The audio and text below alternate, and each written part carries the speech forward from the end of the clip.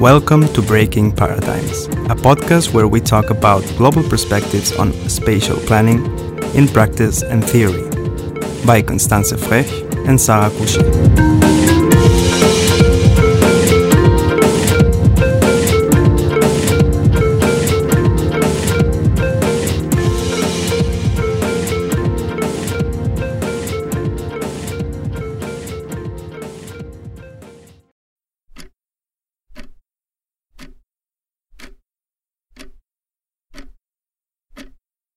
The Earth is 4.6 billion years old.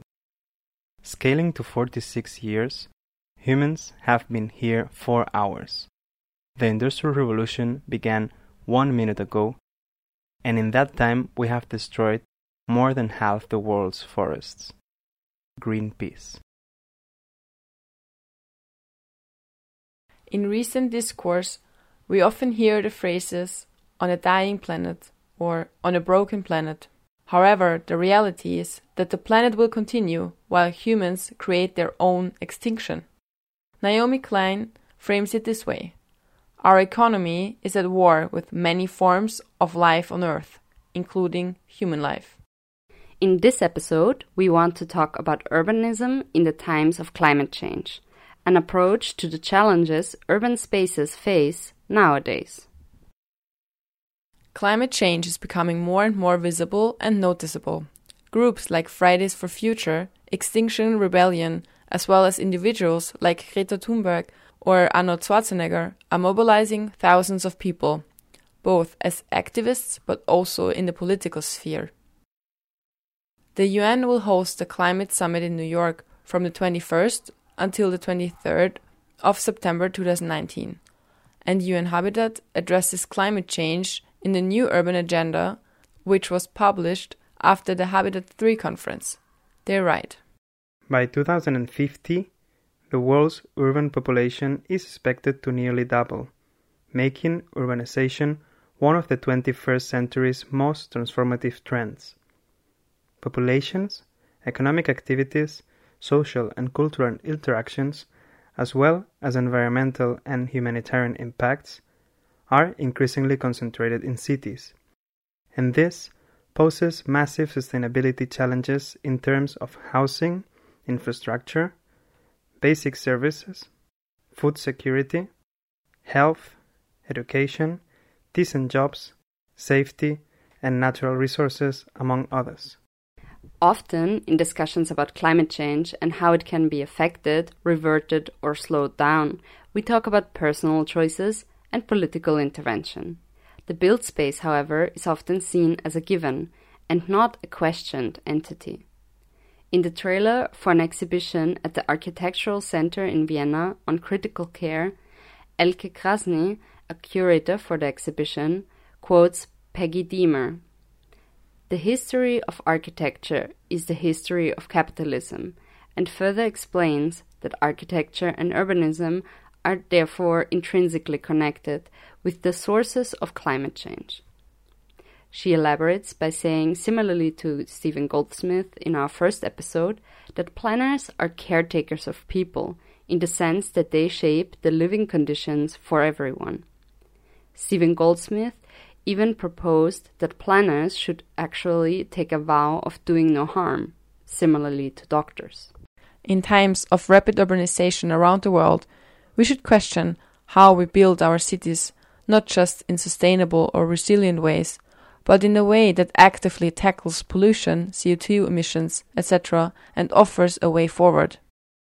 First, we will look at the issues at hand, diving into them one protected resource at a time. Afterwards, we are discussing some solutions and ask you to comment your own experiences.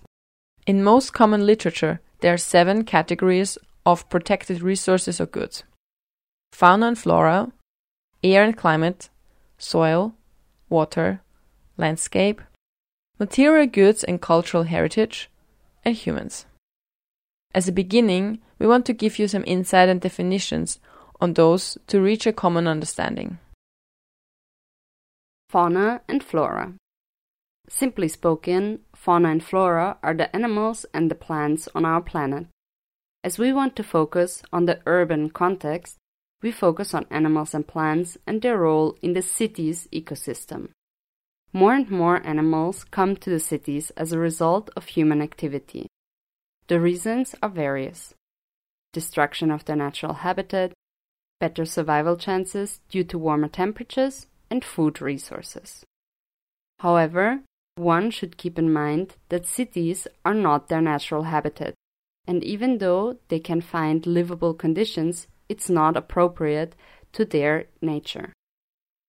Usually, the destruction is caused by human influence, through deforestation, claiming additional settlement areas, or pollution, to name a few. Many animals also relocate to other climate conditions on a bigger scale, which can cause additional ecological problems. The biggest harm on our planet's flora is man-made deconstruction of natural environments. These include increasing impervious surfaces, extensive agricultural use, forest fires, change of temperature and seasons. Additionally, plants which are used in cities for parks or other recreational areas need to have characteristics which make them suitable for the new environment, which doesn't necessarily match with indigenous plant life. The city also creates an extreme environment, which can mean hotter and drier summers, heat islands, lack of appropriate space, and conditions which are more focused on human wishes, like reducing staining or soiling through plant seeds, etc. Air and climate. Due to the increasing impervious surfaces, especially in cities, the so-called heat island effect appears. Due to the increased temperatures, the vegetation periods of the plants change. The warmer it is, the sooner the plants start to bloom. The foliage starts earlier, and the decay happens later than usual. Heat and dryness afflict trees and plants, which keeps the plant's growth slow. Similarly to animals, new plant species become native.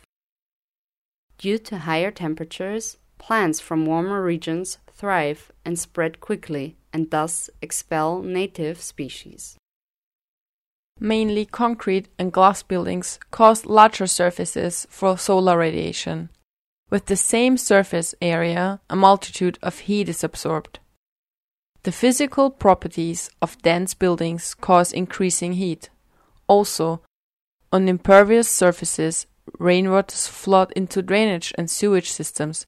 Therefore, the potential evaporative cooling does not apply. And finally, also fine particle pollution is a growing issue affecting the air. Here the affected are especially babies, elderly, and people suffering respiratory diseases. Soil. As already said, impervious surfaces have a strong influence on the microclimate, but of course also on the soil. Microorganisms, insects, and small animals have to give way. Strong differences of weather conditions influence the condition of the soil. Long dry periods cause extreme dryness. If then strong rainfalls happen, soil is not able to absorb it. Flooding and erosion happen. Contamination by the chemical industry, extensive fertilization of agriculture, etc., unfortunately still happen and destroy soil as habitat and base of food growing. Water. If soil is contaminated, it normally doesn't take long until it reaches groundwater or also surface water. This is a risk for drinking water reservoirs and connects with the waste management for agriculture and industry. But also water use. Especially in Central Europe, drinking water with a very high quality is often used for domestic purposes, such as showering, flushing the toilet, watering plants, or cleaning cars. Drinking water is sadly on the way to become one of the most rare and precious resources. Landscape. Most people think that cities and settlements are human and landscapes are natural. But actually, all landscapes around us are usually somehow man-made and therefore cultural landscapes. Humans have been cultivating their surroundings for millions of years. mostly through growing food, but also through extraction of natural resources. So real untouched areas became rare. Besides the risk of extensive use of landscape, such as contaminating soil, monocultures, wind erosion, etc., one kind of landscape is mostly endangered by climate change: glaciers. This year, Iceland declared the first glacier as melted. But not only natural resources count as protected goods. Material goods and cultural heritage. Places of monumental protection, buildings, cityscapes and landscapes are more and more exposed to natural disasters like flooding, heat periods and storms. This is strongly connected to humans, which are the final protected good. We have to be aware that climate change mainly harms ourselves, the human species. Solutions. Being faced with all these challenges and problems can seem fairly overwhelming. However, there are a lot of different approaches from a grassroots level. The exhibition at the Architectural Center in Vienna showcased many examples. What all these examples seem to have in common are certain elements which at their core follow different environmental strategies towards a more sustainable future. We will not talk about specific best practice examples. We want to look at the bigger picture, different aspects which spatial planning projects can include for a more sustainable outlook. One big trend is greening.